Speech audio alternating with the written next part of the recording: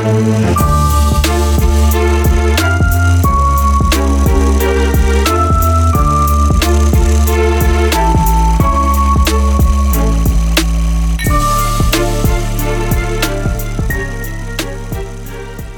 there, Beelzebuds, and welcome back to another episode of The Devil's Cut, a podcast about all the things that go bump in the night. Spooky, scary, or spine-tingling, we're here to talk about it. I'm Matt Young, your resident manboy possessed by a devil, and here with me, as always, is the skeleton everyone should want in their closet. Eric Rossi. Another Merry Christmas episode to you, Eric Rossi. Have you gotten any merrier? I haven't gotten any merrier, but I have come to appreciate the vast hills and valleys of quality between some of our Christmas watches. Hey, but that's, you know what, that wasn't just a straight up dunk on Christmas, so I think that little heart's growing. No. I think like a half a size, like a toddler's half a size up. No, definitely not.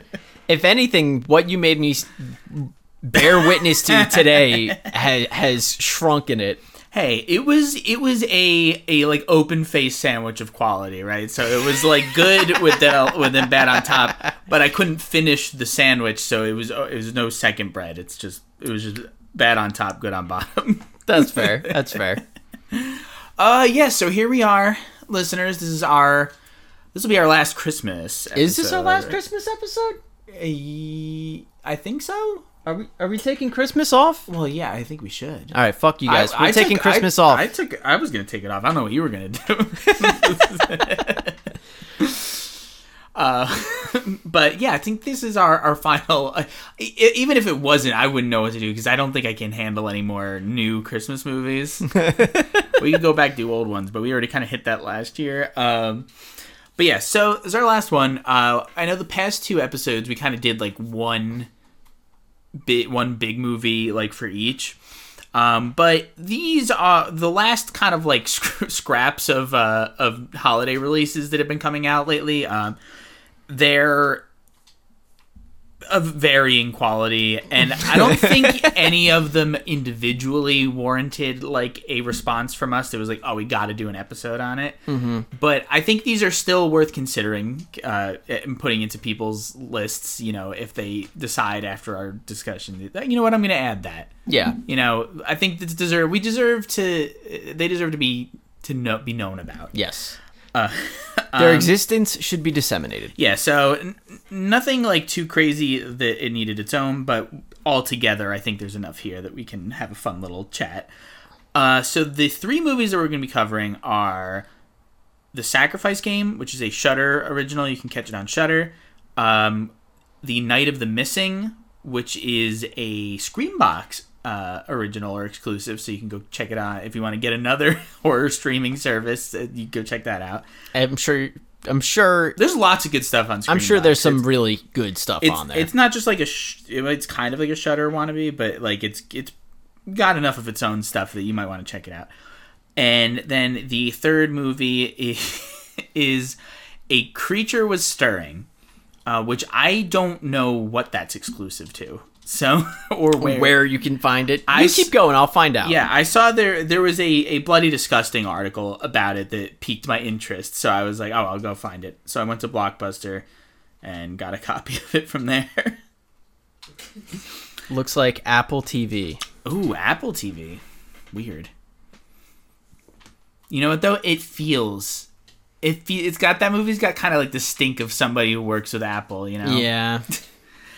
And not like the, you know, at an Apple store, but like, I feel like all the Apple original stuff is very like pretentious. Even if it's good, it's got this kind of like, well, we're Apple. To call this pretentious is like a very interesting stretch.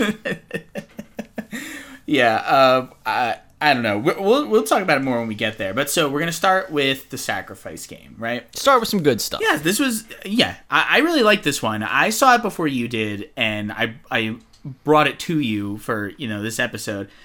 I was like, I thought it looked interesting. You know, the concept was cool, but like actually seeing like the whole movie, I really liked how it was filmed. I thought it had like a really cool like kind of like old timey like 70s like veneer over it.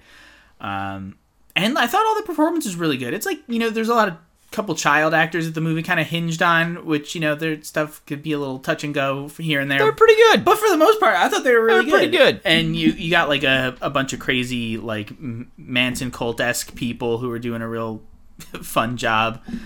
So yeah, this is a Shudder original.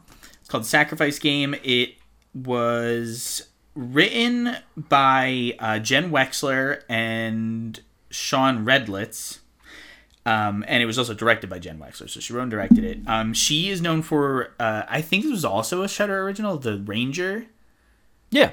That was a Shudder exclusive. Shudder exclusive. Yeah.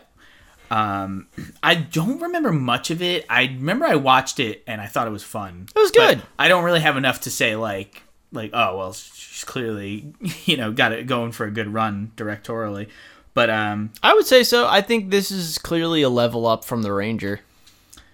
From what I remember, yeah, it felt like and The Ranger was okay. I think stylistically, from what I remember, this movie like way better. Yeah. What I like about this movie is that it doesn't waste a whole lot of time. It's like the very first shot right out the gate, you see like this group of people doing a Christmas home invasion and like sacrificing this dude. And it's a really cool one shot too, like one take. You kind of like do this whole, the camera follows like the killers like into the house, and then it like pans around like past the windows, and you see like all the different like little vignettes of the violence like happening as the camera just pan all the way to the back. It's like a really cool. It impressed me. I was like, oh. And they got some star power. Yeah, so... can you feel it? So, yeah, it's starring Mena Massoud, who... the only thing I know him from is that he was Aladdin in the live-action Aladdin movie. And he was pretty good in that. Really good in this. Yeah. Not the same character at all. No, surprisingly, Aladdin is very different. This guy didn't have a flying carpet. Olivia Scott Welch, who is she's one of the main characters of the Fear Street trilogy from Netflix. She was pretty good in that, and I thought she did a great job in this one too. Chloe Levine, who I just know she plays the teacher, and she's just from a bunch of stuff, but like nothing that made me go like, oh yeah, that show. Like, that's where she stood out. Yeah, I've just kind of like seen her, but she was also really good. Madison Baines and Georgia Aiken are the two younger girls, the main characters, school kids. Yeah, and they don't really have any credits either. This is like the one who played the like emo girl, Clara. Mm-hmm. Yeah, Georgia Aiken. This is like her second time ever being in front of a camera. Good for her. Yeah, I thought she did a really good job. And so basically, yeah, the like plot of this one is a group of like teenage or young adult like spree killers are like out and about, murdering people and sacrificing them for some sort of demon. Yeah, that they are very loosey-goosey about. They're tracking down specific people who seem to have these like weird scarification like markings on them. Yeah. And they're like chopping them off to like put the skin together in this gross like skin puzzle that will help them summon some demon. Yeah, Jigsaw was gonna bring his pieces over later, and then yeah, so it's about this cult. They're like rampaging through the states. It's the 70s, like I said earlier. So it's got like a really cool like sheen over everything, and all the like costumes and stuff really good. But yeah, so this movie opens with them, but then the movie's really about this young girl who is at a boarding school who has to stay through Christmas because her dad's not coming to get her. I think that it's a pretty common boarding school trope. Yeah, I mean, there was at least one other movie made this year about that whole concept anyway, so I forget what we got that Sydney Sweeney one. Oh, yeah. It's not called Valium, but I always want to call it Valium because it has some weird Vivarium. I think. Is it Vivarium? No, Vivarium I think is that's the Jesse Eisenberg Jesse one. Eisenberg one. And the Imogen Poots. I'm just gonna keep calling it Valium. Yeah, I don't know what it is, but there's that one. So yeah, I mean, this kind of thing would happen back in the day. I'm sure it still happens to this day. I don't know of any boarding schools. Have you ever like I don't know any boarding school people. I don't know anyone who went to a boarding school. I think it's because we're middle class poor. I think, but like I've never even like seen like in all my like driving through different states, I've never seen like a road that's like, oh, to the boarding school. Like, you know, like I've never been driving and there's just like a cliff with like a school built right up against the edge, like the waves are crashing. Princeton, New Jersey has them. Princeton has boarding schools? I don't know any. Neither. Again, never drove past them. Yeah. But anyway, so our two main characters are like Samantha and Clara, and they are in the school. They get left there over the Christmas vacation. The only other person who's there is a teacher who stays behind, and her like boyfriend that I guess is just allowed He's a free chef. range of the I school. think I think he works as like in some sort of food prep because he's like down in the kitchen, and then he's like shuttling kids back and forth. Maybe he's just like the man on hand. Yeah. I don't know if that's a handyman. position that exists anymore, but like they used to just have like a guy around to do stuff in Yeah. the 70s. Yeah, like a superintendent or something at like an apartment complex. Yeah. But yeah, so we have our group of people who are staying at this, you know, in this isolated school where nobody's going to be. The school gets invaded by these killers, and then, you know, chaos ensues from there. But with a twist. Yeah. I'd say a pretty good one. Are we just going to like go? Are we just going to be all spoiler for all these anyway? Yeah, I think if anybody is going through these, I think you're going to need to hear what they're about and go watch it for anybody to really like go out of the way for these guys, you know? So you'll probably just want to listen. I'd say this one of all of them is definitely the one most worth watching. Oh yeah, for sure. So if you do want to try and get through, you know, the sacrifice game without any spoilers from us, go watch it and come back. But for the rest of us, it's the big turning point for the movie is they get these kids all, you know, roped together, and they get the teacher roped up as well, and they're about to do their sacrifice to try and conjure up this demon who's going to give them like ultimate power and all this bullshit. Yeah. But they find out that they did the ritual wrong, and after consulting their Christian grimoire, which they just had on hand in school, I don't know what that was about, but they find out that they're not doing a summoning spell, they're doing some sort of unbinding ritual, and it turns out that one of the girls who was staying there is the demon, and she's been there for like forever basically.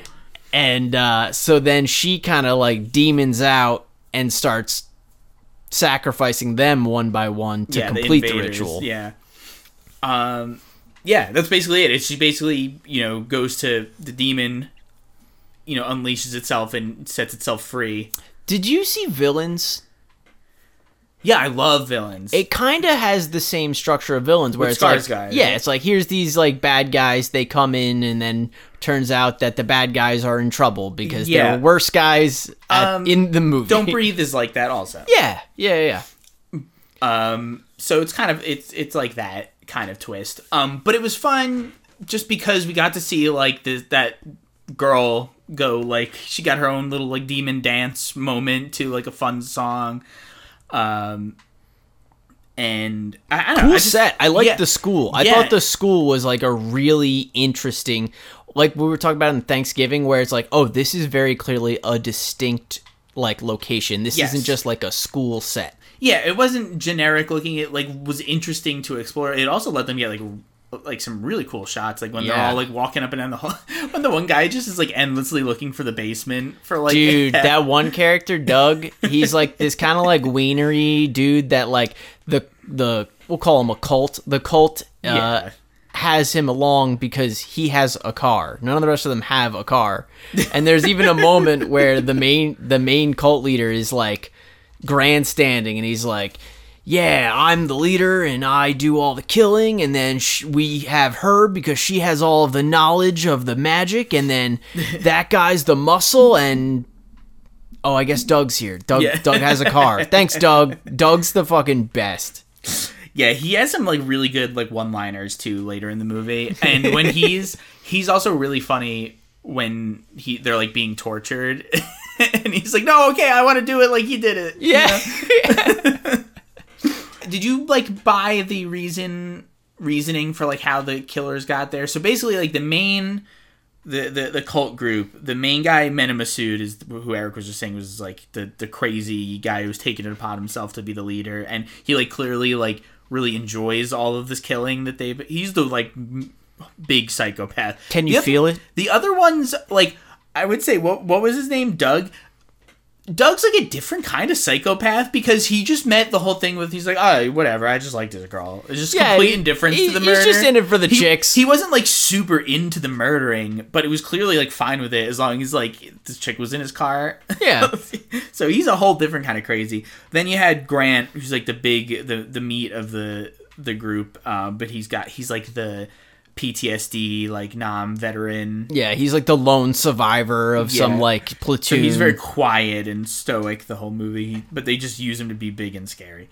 But Maisie is like the one that's there, like they're all following, and she apparently has like visions about like this demon that will grant them a wish, I guess. Yeah, it's kind of vague, but that's what they say. They're like, oh, it's gonna grant us like whatever we want. Well, it's fun because it's vague and not in like a way that's like bad writing. It's like vague in the way that like these people don't like they're just totally bought into, like they're caught up in the whole moment of it. Yeah, it's vague in the way like Genie's rules are like can be twisted in a vague sense. Not like vague as in like they decided it was just Christmas magic. Yeah, so she apparently has these visions, but she went to, like, she's from the same boarding school that they end up going back to. The reason they go there is because, like you said, they have, like, a basement library at this it's like a Catholic boarding school.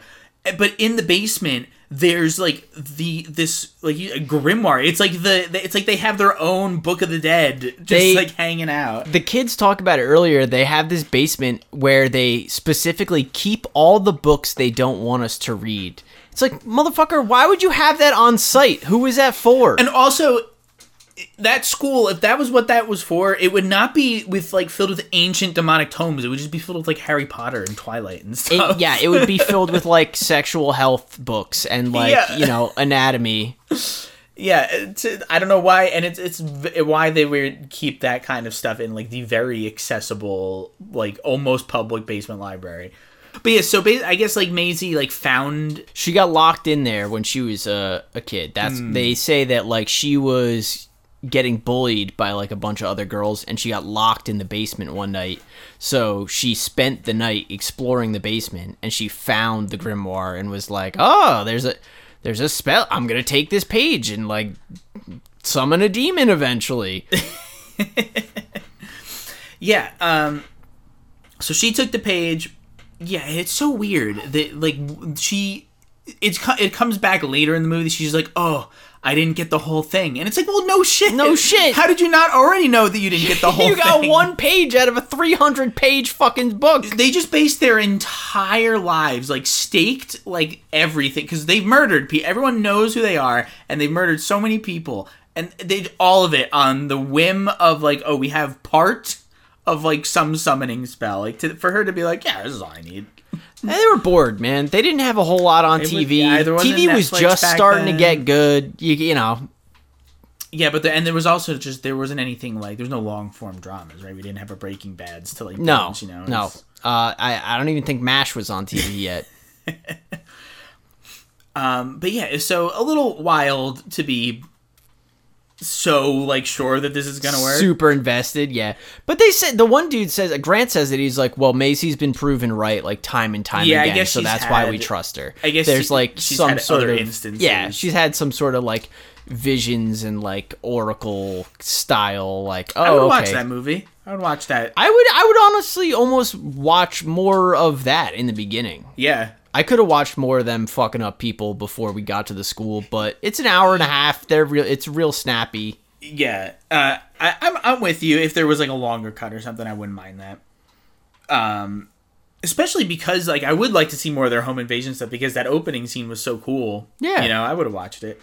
But yeah, so the cult gets to the school. There's a lot of time spent on Chloe Levine's character, the teacher Rose, and her boyfriend Jimmy. It's like a lot of time spent dealing with them, for it to really not mean anything, because both of them die, and like not even like at the climax. They just kind of are middling, like, they're dead. We can write those characters off, you know? Yeah, I guess I didn't realize when we were watching it, but you're right. There's like a significant amount of time just spent on the two of them, and then they get like, yeah, I would say not unceremoniously killed. It is a sacrifice ritual, but it's pretty like, all right, they're dead. Right. So the movie opens up right with the cult killing, the really cool like home invasion, and then it cuts to the two young girls, and like they do like a scene with their daily routine, and you get to see that like, oh, the one girl, she's like bullied and quiet, she sits in the back,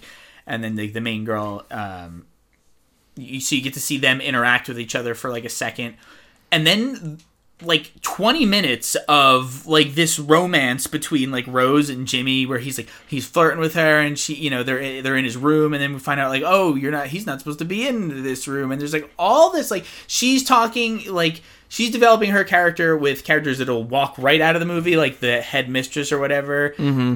And like then there's like this through line of, we cut to like Jimmy like in a different place, and he's like got a ring, and he's gonna propose. So there's like all of this like development, and they just like bite it. Like, honestly, I was not disappointed though, because I would have much rather like stuck with that and like been invested with them who then get killed, than have to sit around and watch like teenage girl cry about her like family issues, and that's why she has to stay to school for the holidays. Yeah, so the emo girl, like, well, there's the emo girl Clara, right? We get a lot of focus on her at the beginning because she has like all these like mysterious, she's like cutting herself, right? And she has all these like, she walks in on Clara cutting herself in the bathroom, but like the scars she has on her arms that we're supposed to then associate with self-harm, they look like she's been whipped repeatedly. They don't look like self-harm scars. Like they look like major wounds and like ritual scarification. So I was like flagged immediately. I was like, what the fuck is going on with that girl? She's not just cutting for attention. Something else is going on there. Yeah, and so we get a lot of like stuff with her. How did you feel about, so the twist is, right, that the demon that they didn't summon a demon, they unbound it, and where it was bound was this emo girl Clara. How'd you feel about this twist? I didn't mind it. I liked that she then becomes the villain, because you get the leader of the cult just spiraling like into his own ego and becoming this guy who's like, oh, I keep saying it, but like literally the entire movie he's like, can you feel it? Yeah. I can feel it. Can you feel the demon? I can feel it. Yeah. I can feel it. And it's like, dude, you can't feel it. You're not convincing anyone that you're feeling it. That's one of my favorite parts of the movie, especially when it's like he is face to face with Clara, the demon, and he's like, no, I'm the demon. Like, I'm the vessel. Yeah. There's like a scene where all the cult members are tied up and being like tortured, and the big guy that Clara like manages to like hypnotize and convert to like her side. So he's like about to like go stab the Aladdin's character, and he's like, no, he's all tied up and like magically bound, but he's like, I'm the demon, you gotta kill her. Like, it's so funny how, and he sells it so well, how like completely like self-absorbed he is. Yeah, you know, it's really funny. It's really funny to see him deal with the other cult members too, because clearly like he's in shape, but he's like a very small guy in stature. Yeah. And like his ego and his like just got real angry small guy energy. Big time angry small guy energy. He is just like trying to encompass everyone with his like charisma, and it's so funny. It's a really well done character. I enjoyed him. It's funny to see that dude, bit. and like the only reference point I have for him is like, I can show you the world. Meanwhile, he's like carving runes into his chest. He had some good hair in this movie. He did have some good hair in this movie. I liked her performance, Georgia Aiken as the demon. She was. I thought it was like a fun like transition because most of the movie she's like a very timid, quiet character. She like doesn't really say anything. But then once she like gets let loose, like she like that actress gets to do a complete 180 and like do like go nutso. She's very like she's one of. There's a couple lines where I'm like, this writing's like a little cheesy, but I think she sells it really well. Dialogue aside, I think they brought like a pretty decent like tone to it. What I liked is that like they didn't turn her into Reagan, which I like. There wasn't too much like, you know, overlaying like effects and like fucked up demon face and shit like that. None of that, really. None of it. Which was nice. Yeah, she was doing a little bit of flying around on a rig, which was kind of funny. Only but for like one quick like second, though. For the most part, it was pretty good. There is like, it made me realize like how much of a difference there is between like I don't want to say exclusively satanic, but like the satanic like demon summon movie versus your exorcisms movie. There's like a pretty big valley between the two, and this movie made it really evident in my mind. I was like, oh, you know what? Considering this is like a Catholic girls' school, this could have gone a completely different direction, and I'm really glad that they stayed in that kind of like more grindhousey like 70s, just like these are some Satanists and they're gonna bring about some demons. Yeah, there's like a little bit of like edge like taken off like in the end because it becomes very like teeny, you know, where the girl at some point the killers start to get away. I think it's just Maisie at this point. Yeah, just at the end. Yeah, she gets free because right before Clara like became like fully demon, she told Samantha is the name of the other character, the main girl. She like tells her to leave and escape, and she'll hold off like the killers. And then she goes, but then she like Samantha feels like guilty, and she's like, no, I have to save my friends. She goes and she finds like an axe that was like being used earlier in the movie, and then she shows back up, and it becomes sort of like a like best friends like adventure after that, because like they there's like for a second Samantha's like, you're a demon, like I have to let this chick go because like you're a demon, you're evil. But then Clara is like, hey, we get each other, we're supposed to be best friends. And then she just goes, yeah, you're right. And then they both murder Maisie, and then they walk out of the movie like holding hands. You know? I kind of like it. It is a little cheesy, but I kind of like it because her character is like, well, my mom is dead, and my stepdad just kind of left me here at this school, so fuck that guy. Yeah. I got nothing else to lose. Let's they do make a very big. They make demon time. They do make a point of it being like her stepdad, probably just to make you be like, well, she's just a stepdad anyway. Like she's not gonna want to go be with him. I just love this child character with like no familial ties or like earthly bounds. She's like, fuck it, demon. Yeah, she just goes, you know what, whatever. Well, we'll just hang around. I want to see what their adventures are after this movie. Just like, what do? Do they just go? I mean, the demon's like totally unleashed. It can do whatever it wants. It wants. I'm sure it's gonna go see Vegas. Oh yeah, it's gonna go check out the Grand Canyon. There's lots of sights to be seen when you've been locked in a Christian, boarding school for millennia, hundreds of years. But yeah, I even though it does get a little like teeny boppery at the end, and that didn't really bother me, and it kind of reminded me. I was like, oh, because it's a Christmas movie, so it ends like nice. What I liked about it is that it had all the like Christmas visuals, but it didn't like make a big deal of it didn't make Christmas. A big stink about Christmas. Like I feel like in It's a Wonderful Knife, which we watched the other day, there was a distinct like almost lack of Christmas in it. And I thought this movie tread like that nice balance between the two. Well, It's a Wonderful Knife had its own reasons. It kind of had to be not very Christmassy for a big chunk of the movie, but still, I know what you mean. So I really like this one. I think there's like some like minor like nitpicks you can make, but I think overall it's pretty good. A little bit when they did have blood, it was clearly very like CG. There was some real stuff. Yeah. So it wasn't like always the best like special effects wise, but not enough to detract that much from the movie. No. I mean, that dude getting all of his fingers cut off at once was pretty fucking pretty good. Cool.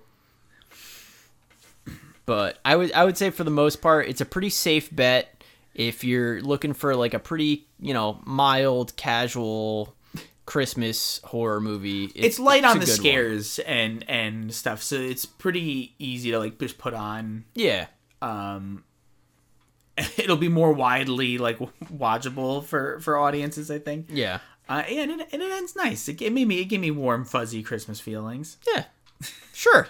Yeah, you wouldn't know. I wouldn't know. You wouldn't know what it's like. It gave me a feeling of satisfaction. Like, good enough. Good enough word. Thank you. Good enough. I watched it this morning for breakfast. It was a good breakfast. Yeah, this one's a definite thumbs up. For the show. Check it out.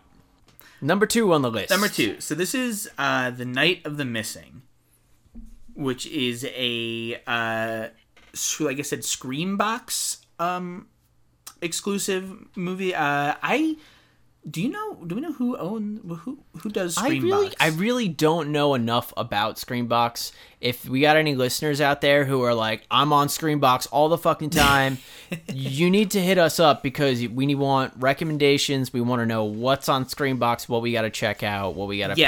That would definitely be appreciated. Is Screambox is it exclusive to? Is it an Amazon thing? I mean, like, is it like maybe? It was like if Amazon owned Shudder, this is what it would be like. Is it one of those things? I would say no, because I feel like Amazon has a Shudder like tie-in, or is that Hulu? I don't know. It's AMC actually, I think. Oh. I don't know.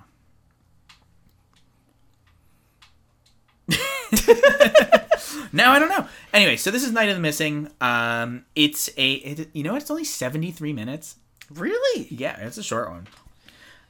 This is a horror anthology film. It's written and directed by Samuel Gonzalez Jr., among other writers for the different shorts. Mm-hmm.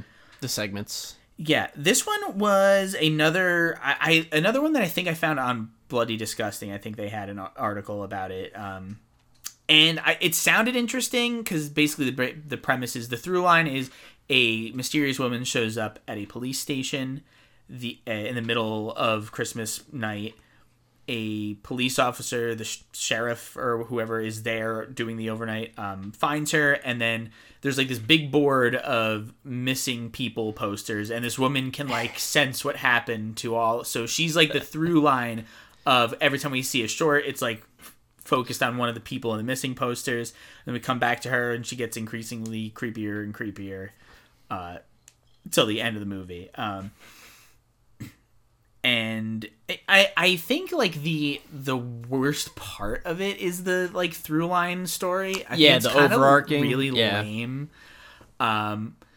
Because basically what it ends up being is like, oh, the spooky lady wasn't the bad guy. It was the cop who is the reason why all these people are missing or something. She's just like a murderer cop. Yeah, it turns out that the like cop she's like telling all these stories to is a murderer, and she's like, she gets that information from the missing persons board. She's like, they're calling out and telling me blah blah blah. And it's like, I've seen this happen in like to me when I watch a horror anthology and there's clearly like a good and a bad. Yeah. I'm already like red flagged to be like, all right, well, this is going to be a twist because they're not that bad and this is the real bad guy. So like, I feel like it's kind of like troped out at this point, but yeah, it also doesn't make sense because she's like, you're the reason why all these people are missing. And then we just watched like 3 shorts of where there's very like, specifically not that woman. Some crazy paranormal thing that's clearly not the cop that killed her.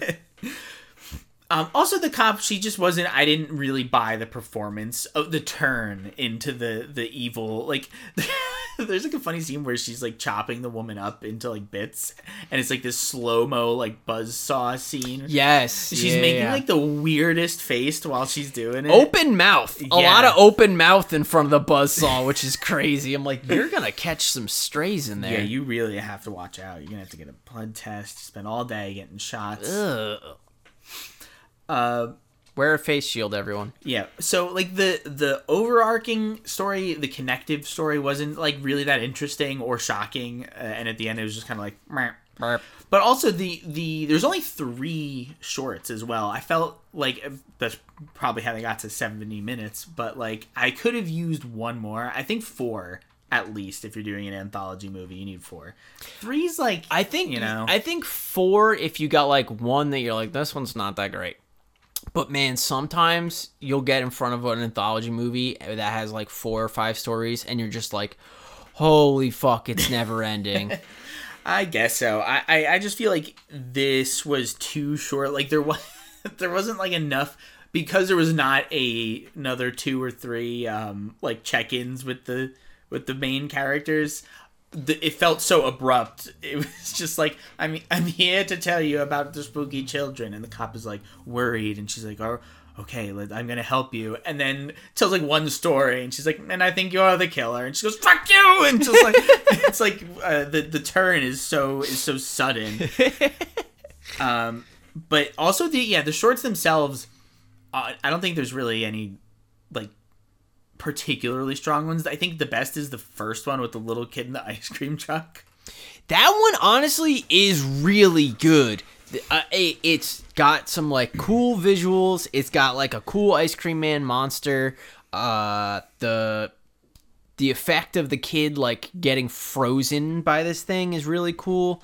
I just remembered like I really enjoyed that one until the very last shot. The very last shot shows you a little bit too much of the monster, and it's like very clearly just like a cheap mask. But like prior to that, that's a really good fucking short. Yeah, with the really long arm coming out of the ice cream truck. And again, like the first movie, it's a short. You don't usually see an anthology short that hinges on the performance of a child actor.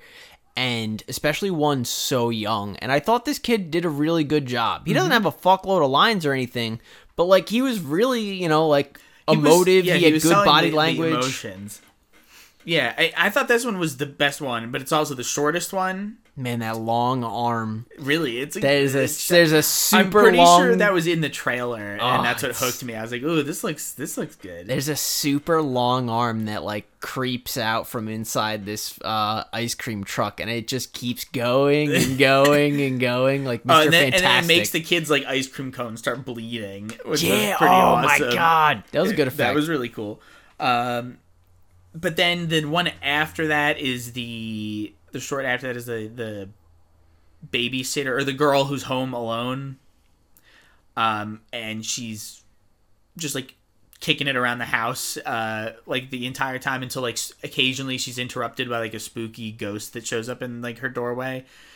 But then like this one is too long, I think, because there's a lot of like there's a whole like sex hotline like interlude thing that didn't really mean anything. Yeah, okay. So like this is the portion of the movie where I disassociated, because like nothing was like hooking me in there, but now that you mention it, it is starting to flood back to me. Yeah, so she's like doing some sort of like phone sex work, and she's like in this like weird abandoned house. And then is this the one with all of the other like little people where she like goes? No, that's a different one. This is a different one.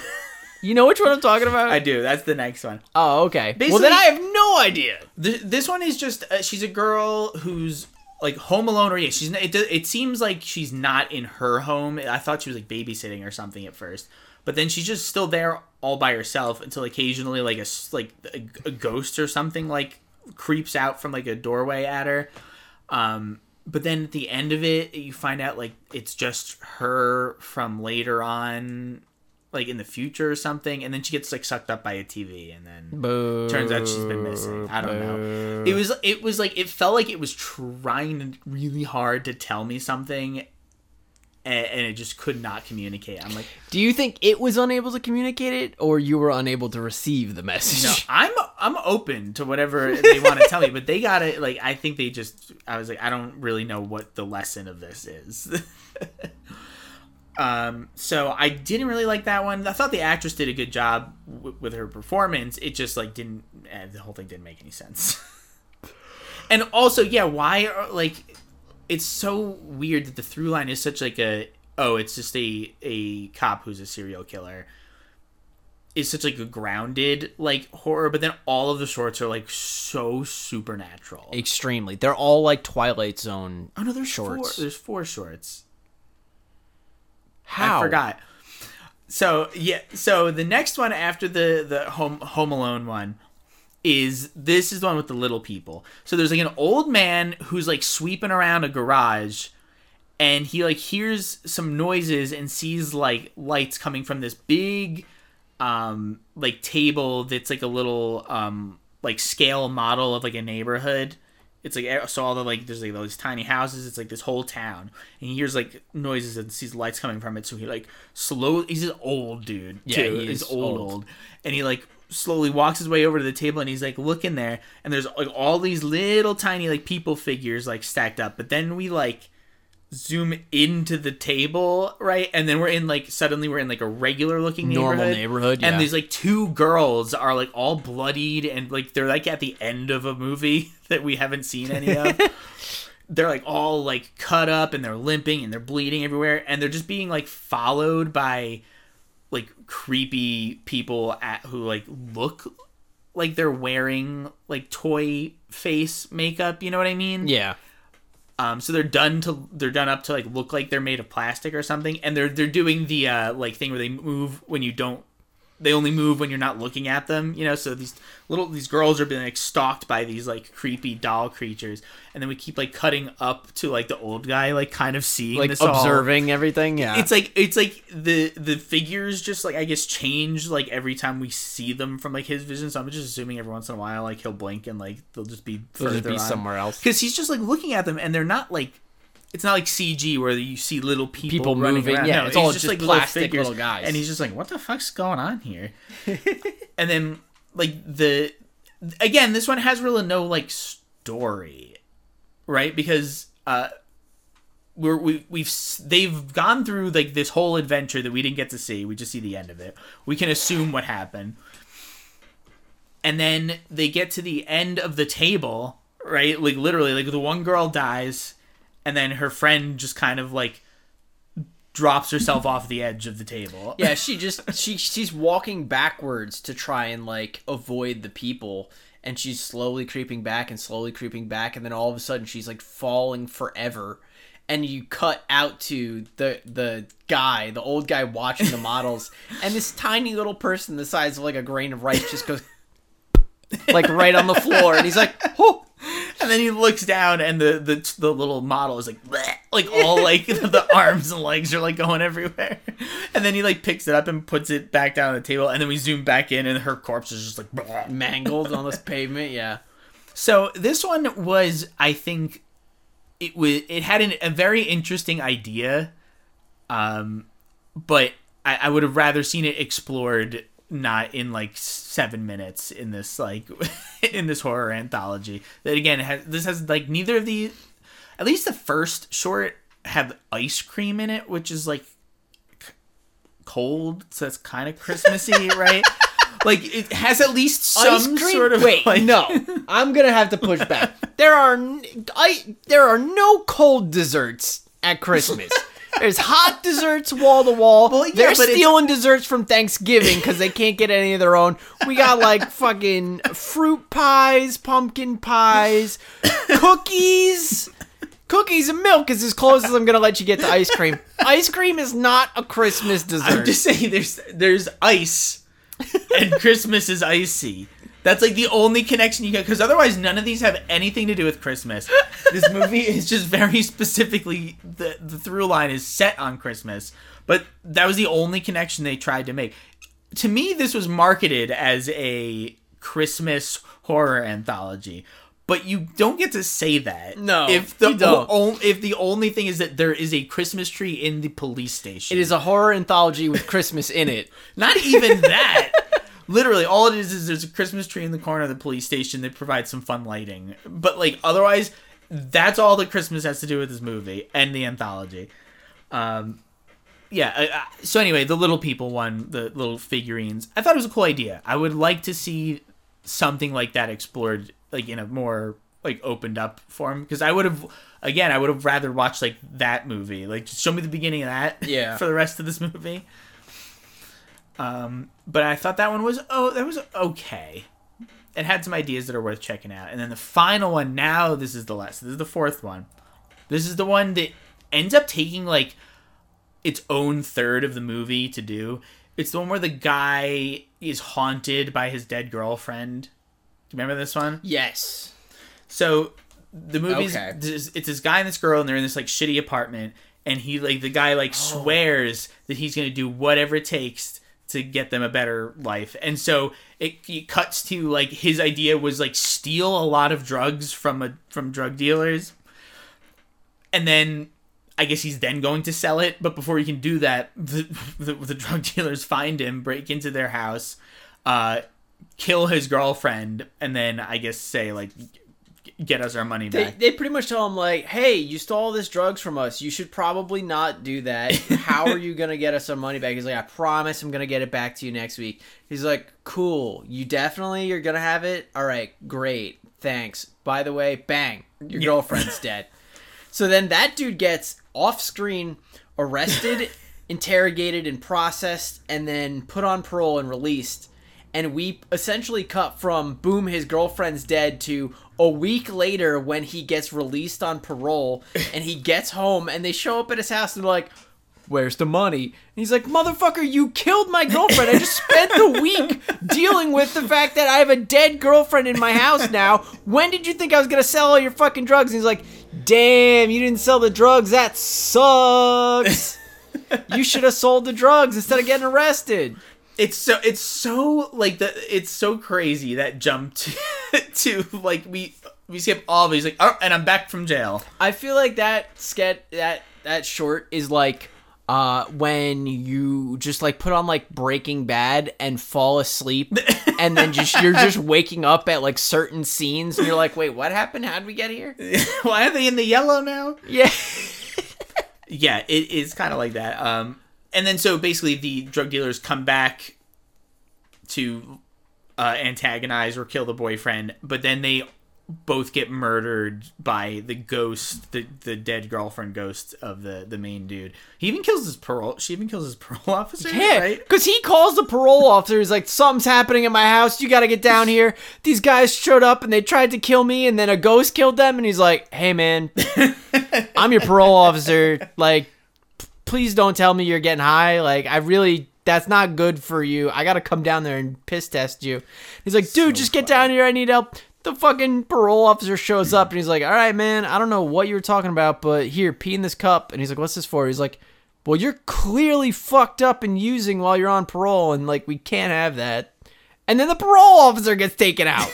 It's like he wasn't even doing anything wrong. Yeah, it started to feel like the what you say, the fucking Saturday Night Live skit. Like, I kept thinking more cops were gonna come running in. Boom. What you say? So fucking good. Yeah. So anyway, that's the end of that one, right? He just, like, all those people die, but he's just stuck with his ghost girlfriend. Well, he like slowly realizes, like, oh, like, it's a girlfriend, it's the ghost of my girlfriend, and I promise takes her. Him way too long to realize that. What it's clearly Who else would be haunting you? I remember seeing there's a very specific sequence where like the one drug dealer dude is about to get killed, and like it's at the point where the viewer already knows that there's a ghost killing these guys. Yeah. And there's a really, really bad shot of a floating knife behind this dude. Oh, and it like it's rough.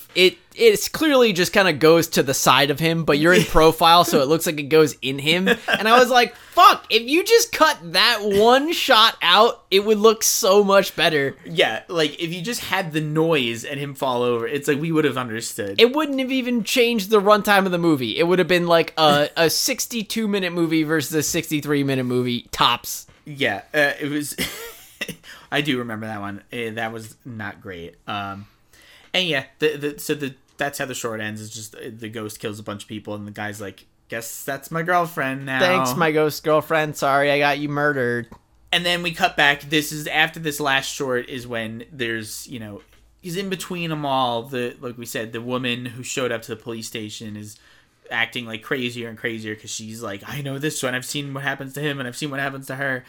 That she starts like raving. And then she, accuses the police officer who's on duty of being, like, the evil one.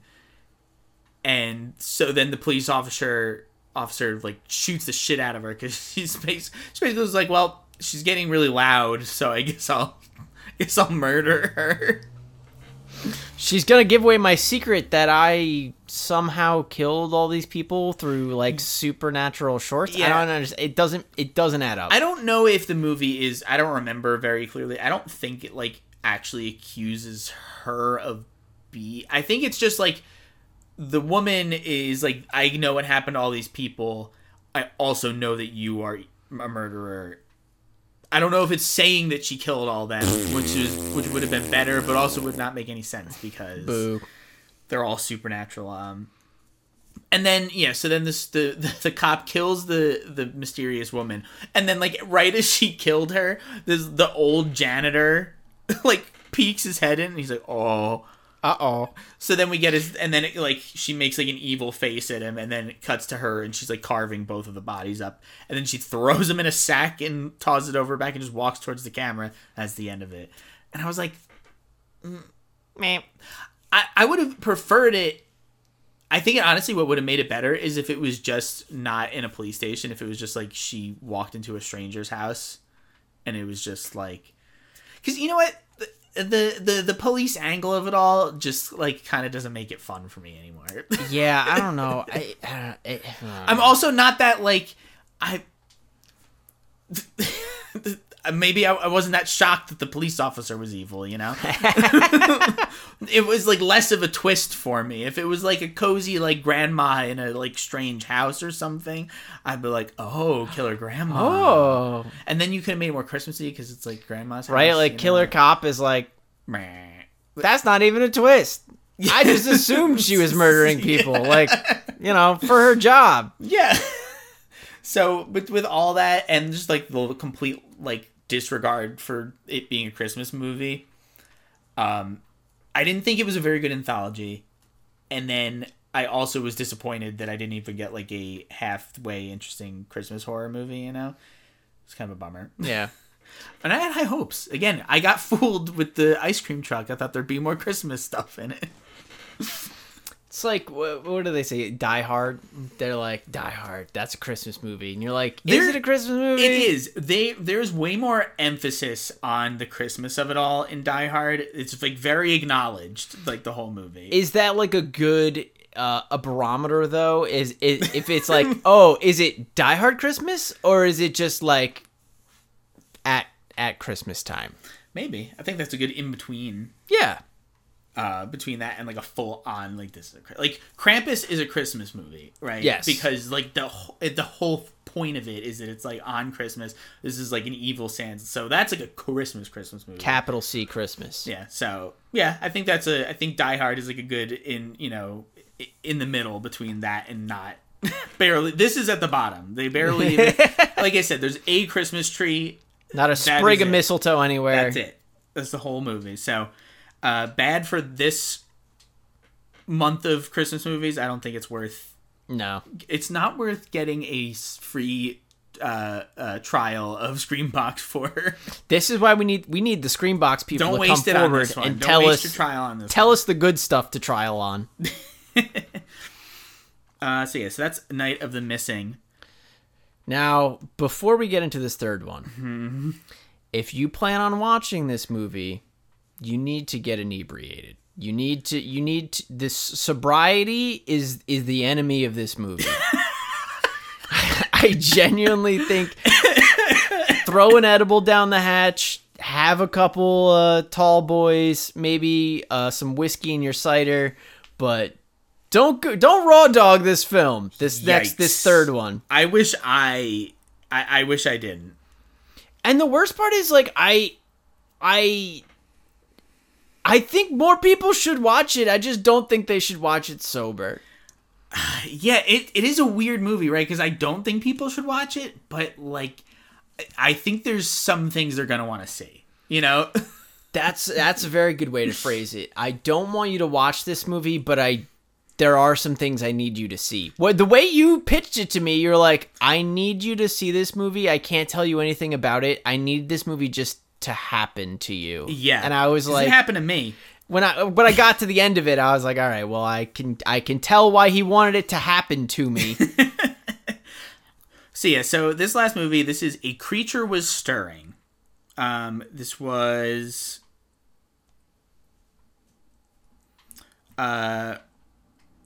directed by Damien Levesque, and it just says there's one writer. It says Shannon Wells is the writer of the movie. She's apparently known for this.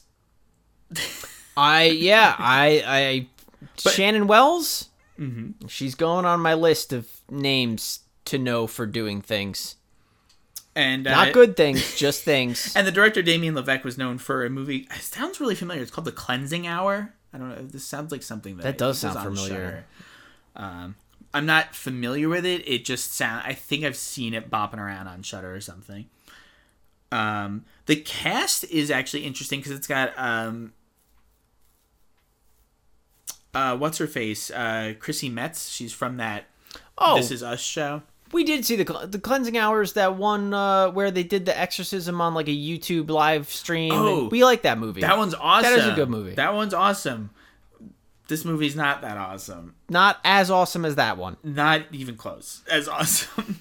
But yeah, so Chrissy Metz is the main character of this movie. You would know her from, she's like in that really big show. Your mom knows who she is. Yeah. And I'm the capital your. Yeah, like you're the public's moms. All of your moms knows who she what is. Is the This Is Us, that show that it's just like, we want you to be sad for 45 minutes. Hey, have you considered crying for 45 minutes? Here's the show for you. Guess what? Next week we got crying. And the week after that, crying. A lot of tissue ads in between. Oh, yeah.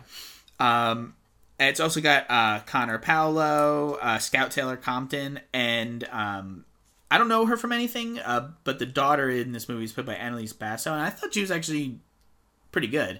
Honestly, I thought she was the best performer of all of them. So this is a weird movie. I saw a trailer for it that was very misleading. Okay. Yeah. Because again, this one is bottom Christmas time. Like, there are just Christmas lights up. But other than that, yes, that's pretty much it. The setting is Christmas. The story is divorced from that. Very divorced. And the movie is called A Creature Was Stirring. So it Christmas title. Yeah, it's a Christmas title that they were like, we got them in. They're here they caught us specifically, like hook, line. Do you think they had their premise and then they were like, how can we capitalize on a release time frame? Had to be like, wait, what if we reverse engineer this script and make it a Christmas movie? Yeah, I don't even think they did the reverse end. I think they were just like, we'll add Christmas lights to the setting and and we'll just give it a Christmas name and people think that's what they're getting into. Because this is not a Christmas movie. So it's about a mother and a daughter who are blizzarded into their very nice house. I'm gonna flag blizzarded in, They're snowed in. but there's a blizzard. It's not a. It's still happening. There's like a crazy blizzard. They're stuck in their house. It's like a really big, nice house for just a single mom nurse. Yeah, Like nurses notoriously underpaid in our country. yeah, She's got a gorgeous sprawling house. it's huge. I don't know what they're in like Kentucky, aren't they? That might bring some things to light. Either that or just the main character is from. There's Kentucky mentioned at some point. Oh, no, I remember why she has a nice house. She's a nurse, and she used to be working on a hospice case for like 2 years, and the lady croaked, and when the will came up, she got the house in the will. She just willed her that house. That's how I completely forgot about that. I watched it twice and I missed that. I missed that part. Again, weird. There's a lot of weird characterizations that like don't need to be like. There's a lot of stuff that doesn't need to be brought up that gets brought up. Yeah. So mother and daughter are stuck in this house. The daughter seems to have like some sort of mysterious illness that the mom needs to like keep her. We find out she needs to be kept at a certain temperature. She's constantly monitoring her temperature to keep her in this range of like 2 degrees. It's like somewhere around like 102 and 105. Yeah, so there's a lot of rectal thermometer in this movie. It's more accurate. That's what they say. It's more accurate. That's what we learned apparently. It's a good internal temp indicator. And then so we get a lot of like weird scenes between them, like trying to sort of like, you know, leave a trail of mystery to what like, you know, they're like never like explicit on what is wrong with her. She's not like a sickly like laying in bed kid. Fine. She's a visually totally normal like person, but they have like all of these like locks and stuff on her door, and they're like clearly like set into a very specific routine of like monitoring it. Mm-hmm. And that's when we get like the title sequence, because the mom locks the daughter away with like boxing headgear on, and then she just goes like nuts flopping around her bedroom, which has like one of those like prison like grate slats like, on the fucking, that, like, you know, the peephole on the door. Yeah. And it's not even the whole door. It's just like a piece of like wood that they got that's like you can still see above it, but it's still got the little built-in slat. It was very funny. And then yeah, the opening credits happen, and it's like I forget what there's like a crazy like creepy version of a old Christmas song played, you know, over the whole thing, and all throughout the opening credits you see like notes, and like it's like a big chalkboard, and there's like all this like theoretical science going on. Yeah, we're kind of like floating around some big like Pepe Sylvia style like string and tack board of like weird medical science and like it says weird... like, you know, it's got like the safe zone, this many degrees to this many degrees, like temperature wise, and then but then you got other things where it's just like mutant ? Like genomes. You know? We brush over like a fucking open dictionary, and it's like open to the page mutant, and we like scroll down like the definition of like mutant, mutation, mutant gene, mutagen. Yeah. Like, all right, something's happening. Yeah, you're like, okay, so this is like a creature movie. That's what I was hoping, and I guess it is. It definitely is. But it's more of like a Babadookian creature movie. Because like the creature in this is not like actually really a creature, right? So it's like a thing where it's so not going to feel as good. It's so hard to say. But yeah, so you're pretty sure like some sort of weird creature thing is happening, because you also scroll past like an open like storybook that has a bunch of little people in a like house being like menaced by a huge porcupine cartoon. Like it looks like that's right, porcupine. You heard it right, porcupine. Yeah, it's very clearly a giant porcupine monster in that drawing, and that's what it is in the movie.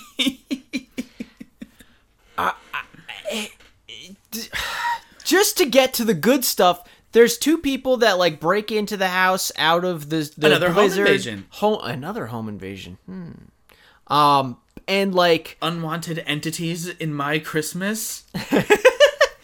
And like they are such a side plot to what's going on with the mother and daughter, because the mother is trying to keep these two now home invaders who she's been like, all right, well, like clearly it's a blizzard. You can stay here for the night, but you got to be gone in the morning. Leave my daughter alone. She's sick and she's got a condition. Yeah. So now these two people are trying to figure out like what the fuck is going on, because it seems like you're holding your daughter captive. Yeah. All the while, the mom is still trying to monitor the daughter from turning into a gigantic, like 8-foot porcupine person monster. It looks like something out of like Psycho Gorman. It's very like Saban, like Creature of the Week looking. Like it looks like they just found like a rejected Power Ranger villain costume and then used it for this movie. Yes. The creature design is gross as fuck. Yeah. They got that going for it. Yeah, I could see it in like a trauma movie, right? And there's like a pretty gnarly transformation scene like towards the end where she like morphs into it, and like all the quills are coming through her back and her skin changes, and like her hand separates in this gross like porcupine hand. It's like weird little grabbies that he has. She's like a were-porcupine, but like there's a temperature element. If she gets too hot or too cold, we learn she'll turn into this monster. What? The monster like menaces the two people who showed up. Mm-hmm. For a while, there's like a little creepy, fun, like kind of chase suspense scene in a snow tunnel where the chick's like kind of like army crawling through a tunnel in the snow. We get a lot of background on the mom being like a piece of shit when she was younger. She used to be like a party girl. She was like really into like, we find out like pretty into a crazy kind of drug doing. But we like, there's a lot of development put into that. Like there's so much energy of the movie is like, don't forget mom used to be a piece of shit, and now she's a good lady, and now she's good. Eventually the two people who are like religious, they're like missionaries or something. To call them missionaries is weird, because the one guy is pretty like outspoken. He's like, yeah, I'm kind of like a lapsed like Catholic. I'm really bad at like being a Christian, but the other girl, the girl that's with him, is like, who's his sister? Is that what it is? Yeah, they're brother and sister. Oh, she's so devout to the point where she has like Jesus crucified, and then like the three other guys like on the mount like tattooed in this huge mural on her back, and she's like really into like, oh, like we can't turn our back on this girl and leave this creepy weird house. Like, clearly something's going on. We have to save this girl. And he's like, why? No, we don't. We can just stay here and leave in the morning. It's totally not our problem or our business. And she has these weird, like, the best way I can describe it is when, like, you see someone whose parents work for, like, Lockheed Martin, but they're, like, Burning Man style hippies. She has like Viking white lady dreadlocks that are tie-dyed and like dyed blue and white. It's just not, it's not a good look for white people. But yeah, so eventually the brother and sister, they decide they're going to like stop the mother from, they think she's harming the daughter, so they like knock her out and they like tie her up to the it's like a swivel chair. Yeah, a little swivel chair that's in the upstairs, and then they wake her up and they question her about like what she's doing, and then like the movie just kind of like spirals from here, because I'm like, at this point I'm like, what is this movie about? Because like they try to leave and then she doesn't want them to leave, but then she like wants them out, but then she asks them to stay again.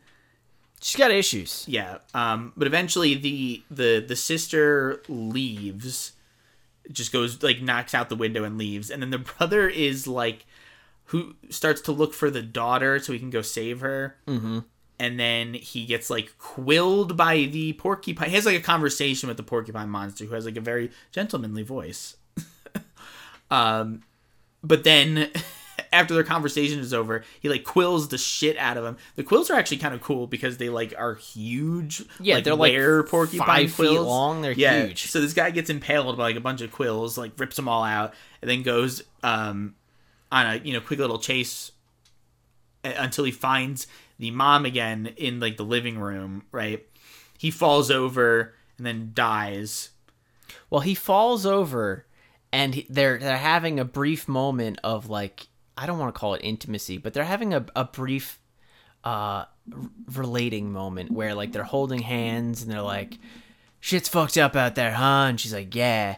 And then the fucking porcupine monster launches into the air and spins around like Sonic the Hedgehog before crashing down onto this man's chest and fucking exploding him all over the room with its quills. It's actually really good. This is like the only part of the movie that really got me. It's pretty good. Like, this is awesome. I remember like watching it, jaw dropped, and I just turned to look at you. I was like, what the fuck? Yeah. I actually do, you know what? I do like the design of the monster, because again, it's very like Trauma, but in like I think in a good way. It looks really stupid, but that's why I like it. Yeah.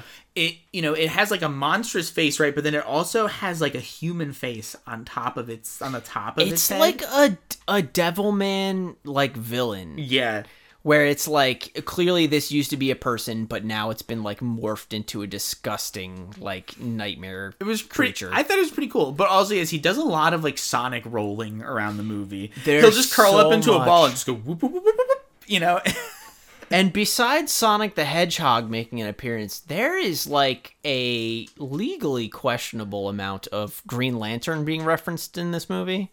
And I wouldn't even say, I would say called out directly Green Lantern. Like, yeah, oh no, for sure, because the mother's name, the mother in this movie, her name is Faith. And the daughter, the daughter's name is Charm. Because she's my lucky charm. Boom.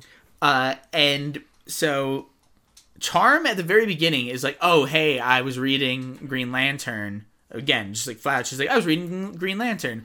And the mom's like, I don't know who Green Lantern is. And she like gives his whole origin. She's like, oh, well, he's a, part of the Intergalactic Space Force that, they explains his powers and stuff. And you're like, okay, we know Green Lantern. Yeah, Green Lantern. We know Green Lantern, yeah. But then like later in the movie, the mom like steals the daughter's like Green Lantern comics, just like a random one, and it was like, again, and I yelled it when we were watching the movie. I'm like, you can't just start at the Parallax Saga. You gotta go to the beginning. She just jumps into a stray issue of Green Lantern. She's like, all right, Hal. Like, she is gonna be so lost. She ends up like jerking it to that comic though, so I don't think she was in it for the story anyway. She just wanted to see them green tights. But yeah, so she like, there's a weird fantasy sequence that happens where the mom is like fantasizing that just the Green Lantern comes into her room and starts fucking her, and it's just the guy that's in the house, the one of the Christian people, Corey, I think his name is.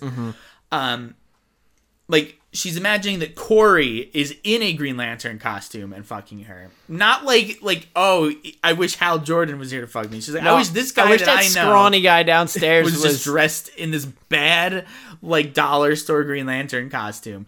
But still, the fact that he shows up in, and I'm like, what? Are they allowed to do this? It was so weird. Weird choice, yeah. But so, all that weird stuff happens. All the two Christian people die.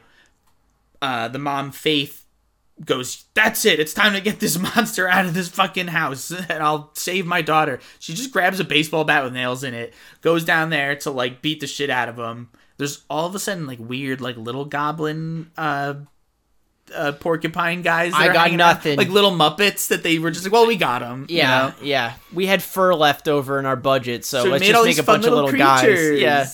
Gotta put him in the movie. She goes down there and then she like tricks it. She like puts the baseball bat down, right? It's like this weird scene where it's like, why did we do it this way? She puts the bat down. She like hums a little like lullaby song that she would sing for her daughter, and the thing is like, "Ooh, lullaby," and then she pulls out a switchblade that was in her pocket and stabs him. I'm like, why wouldn't you just smack him with the like? Why this ruse? It slices open like a big hole in this monster, and then she like just reaches in and pulls her daughter out of the monster hole. Mm-hmm. And it's so like clearly just like latex and like cardboard and stuff that they're like pulling her out of. But she pulls it out of this monster, and the monster dies, and she saved her daughter. And then it's like it's like a couple of days later, it cuts to, and the blizzard has stopped. Says 1 week later. 1 week later, the snow has stopped. It's melting. They're like, guess what? It's going to be 75 today. I'm like, whoa, everyone's going to get a cold. Yeah. Global warming. And the mom is like, talks to Faith is talking to Charm. Charm's like, all right, I'm going to my job that I just got. Bye-bye. Yeah, like turns into a Hallmark movie for like one scene. Yeah, and then Faith goes outside, and she finds like all these like pictures that were like in the suitcase that she like threw out the window earlier in the movie that had all her like drug stuff in it. She looks at all these photos and she sees one. She's like, oh, the guy and his sister that were here last week, I remember them from my past. And then we like, and I'm like, the movie is over. The movie is fucking over, and then we have a full like 3.5. Then we flash back to 1998. Why are we in 1998? No, how? No, the movie's supposed to be over. Roll credits. No, and this is where like the twist. This is when you get the like psychosis twist. The twist. Where this is the M. Night Shyamalan twist. Because it turns out that the guy and the girl, the Christian people, they were from a night in 1998, back when Faith was like a bad girl, and like this, they were trying to like convert her to like Christianity to get her into a program or something. And so the guy, Corey, is like, no, I really like her. I think I can get to her. And then she'll come with us. And then there was like a line earlier in the movie where Faith was like, I used to love corrupting innocence. I was like, all right, Batman villain. Like, it's also crazy that she was like, I know it has been in the context of the movie, it's like 10 years from when she like had her daughter while like being on drugs, and she's like cleaned up, and is now 10 years later she's a nurse who just get gifted a crazy house, I guess. But like the amount of like character like development she had to do like to get from there to there, knowing what this character is in the past, it's crazy. Because she comes into the movie, her past self in 1998 in like this insanely huge like leopard print, like just full body leopard print, like dress. It was a different time. It was wild. And she's like clearly, I think this is like the ultimate example of like people like just going, this is what I think these types of people are like, Yes. They've never experienced what like a drug den is like, but they're like, it's probably like this. This is probably what a drug den in the 90s looked like. Yeah, for sure. Yeah, it's like so clearly not, like it's so over the top, it is jarring. There was no empty Pringle cans laying around, so it's not authentic. But yeah, so we get the line read back to us again. I used to love corrupting innocence. And so she like sits the kid down and like forcibly and like overdoses him on heroin. Yeah, and fucks him. Yeah, it's crazy. And I'm like, oh, bad luck, Mom. She gives him the fucking hot shot, and then she just kind of like pushes his head back, and then it's like, and then it's on. For it. And then, we see, she's like, oh, we go back to like regular, like the modern time. And she's like, oh no, my memories. Like they all start like my brain snapping back to her. And then there's like a shot of the daughter or the sister being like, you killed my brother. And he's like overdosing. And so we find out that like those people were not there the whole time. Then we go back through the whole movie and all the times that like the people who broke in are interacting with the daughter. It's all just like if they fade away and then the mom's there, like it was all her the whole time, pretending that she was these two other people. It's so dumb. It's such a such a bad twist. It's so dumb. Yeah, I guess she's been in some sort of like it's like a Psychosis? the thing like what it's like that specific like condition where you like it's like the thing by proxy, like where you have to Munchausen by proxy. She's been in like a Munchausen's fugue, where she's like I like she can't remember that she's like been forcibly like making her daughter sick. She's been like shooting antifreeze into her daughter too. Yeah, well, again, that's the other thing. The movie like that is pointed out. And they're like, well, she must be a monster. This is before we realize that the ghost people are not real. Are ghost people, Before we realize that, you know, the one sister is like, you know, what kind of mother would shoot up her daughter with antifreeze? But then also, what kind of daughter just doesn't die from it? So I'm like, so she's like, is she supernatural? Like, or is that, because that's all a lie anyway. I think it's all in this fucking lady's head. And we go from her like realizing that all of this shit was in her head to this shot of her daughter dead, mangled up in this tree outside of their house. Ugh. Like she jumped out the window and then just got like impaled on a tree and stuck there. And now it's there was a scene where the religious girl like left, that she was interacting with Faith, the mom character, and they were like arguing, and Faith was like, no, don't go, like I want you to stay and help my daughter. And then the woman just still jumps out the window, but then we find out it was when it does the like superimposing of like what the real thing that happened was. The daughter is the one that leaves. Now, listeners, if this sounds like a confusing mess, that's because this fucking movie is a confusing mess. It's got a giant porcupine bitch in it. It's got a lady who's tripping out on her own fucking sauce. She's like sober and she's still like losing it. She has no idea what's going on. Two of the characters that are the focus of the movie for a long time aren't even real. Yeah, they get scenes by themselves. Yeah, there's scenes where they're talking with the two of them, even though they're all in her imagination. That's the thing. If you're going to do that kind of twist, you can't do that. You can't do that. No. Right? Because now we're seeing just imaginary stuff. You know, it needs to be like our POV. Our narrator character, you know, the character we're following that is having the break. They need to be there the whole time. Yeah. Otherwise it doesn't make any sense. Because the daughter also has like a solo conversation with this guy that I, even on my second viewing of it, was like, the dialogue doesn't make any sense here if it's her mom. Well, because she was just imagining both sides of the conversation. Oh, which is just like, all right, like, at least in Fight Club, they're like, all right, well, he's here for all these conversations. Yeah, it needs that kind of attention, as we didn't give it. Yeah, I didn't even put it together that they had scenes by themselves, even though they weren't real characters. Now, like we said, this movie is bad, and it's not Christmas related. It's bad. It's the only, again, like the second one, the only Christmas connection is a loose connection out of the title, and then there are Christmas lights and Christmas trees and there's snow. But this movie's bad. You shouldn't watch it, but you should see it. You should see what happens in it. Because the movie really is all over the place. There's like a lot of like crazy decisions that just got made and nobody thought to check it at all. This is the perfect movie for decorating your tree because you can be focused on a completely separate task and come back and look at the movie and be like, oh, I don't know what's going on. Guess what? You missed fuck all nothing.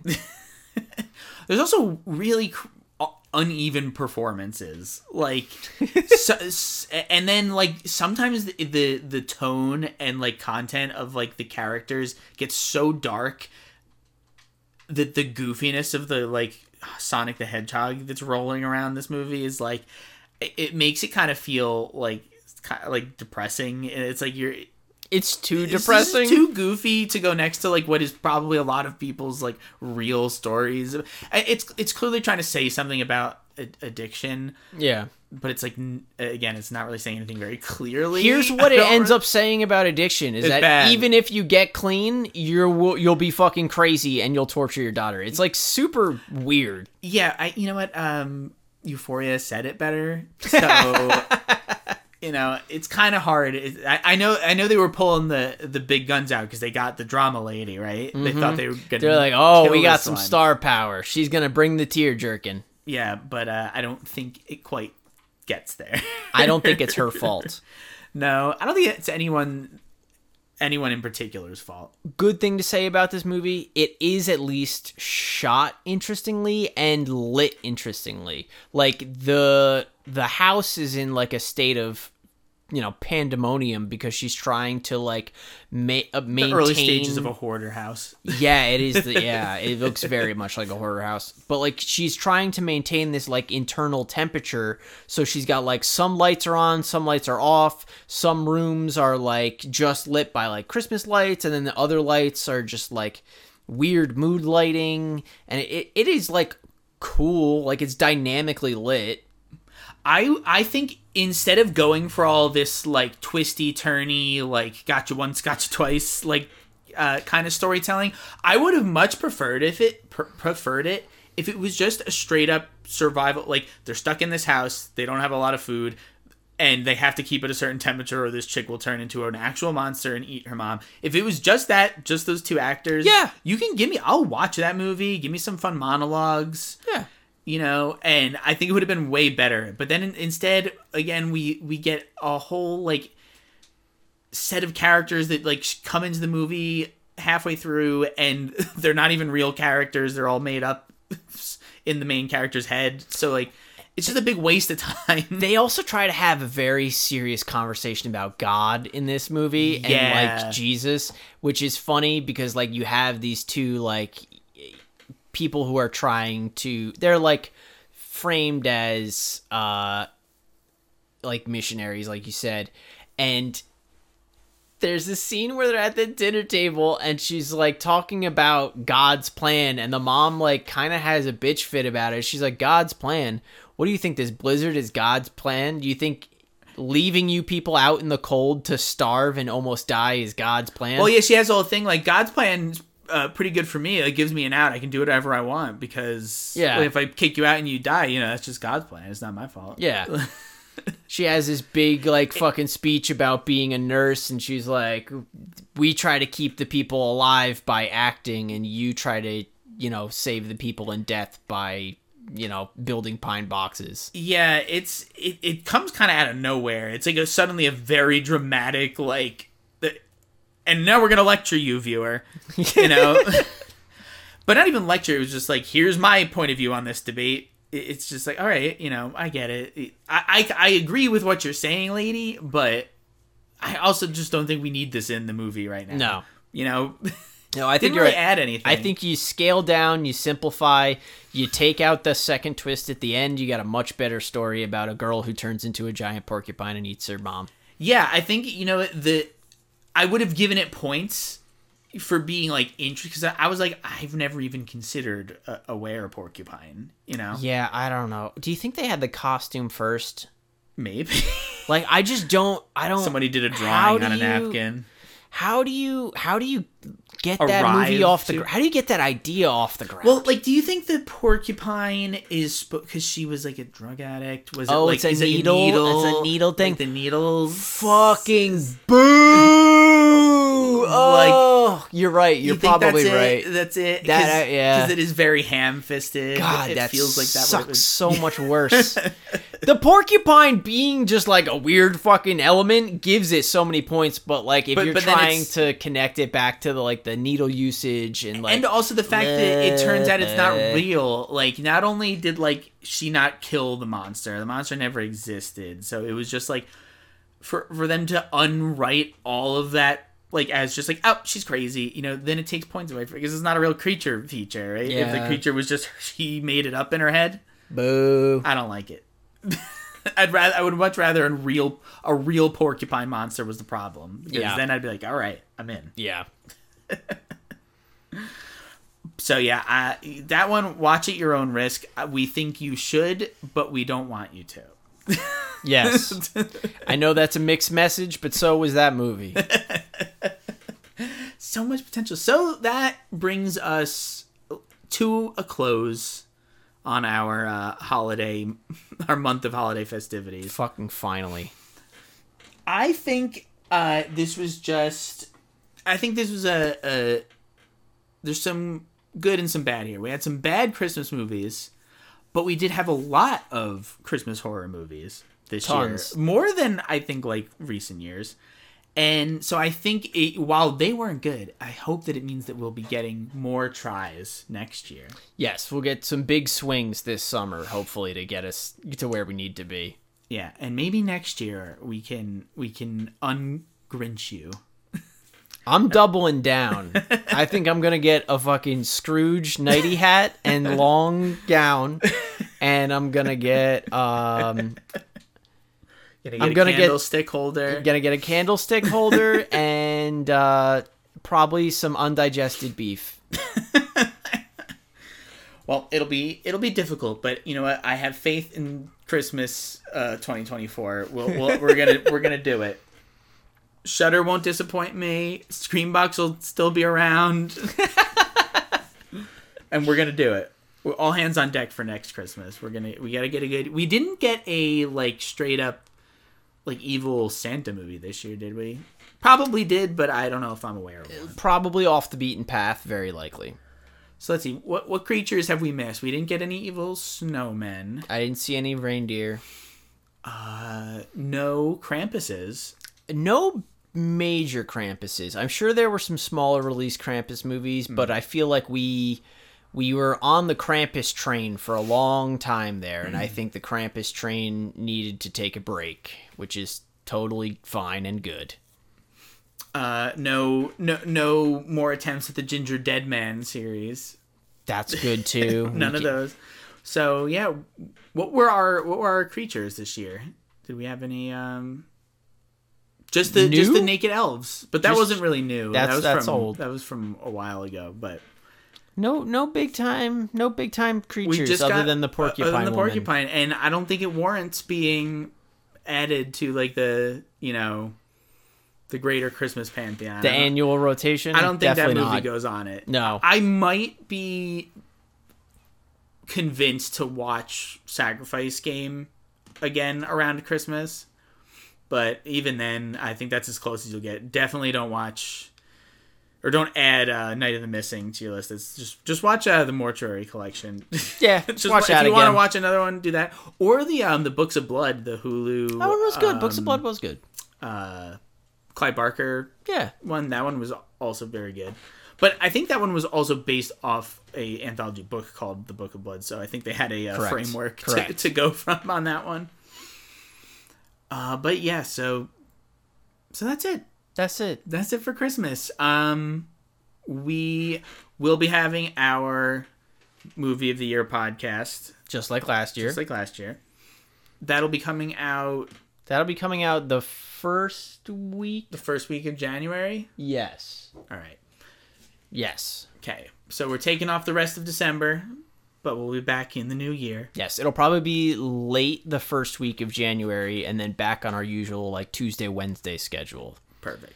And then we're going to be trying to play with the show a little bit and play with the streams. We're kind of in the midst of figuring out what our best format is for both, because we want to try and do some more streams and do some more interesting stuff on there. And we want to try and give you a little bit more of a beefed up show.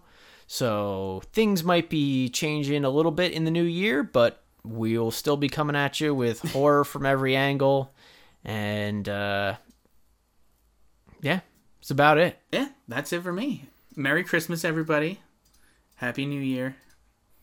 And creep it real.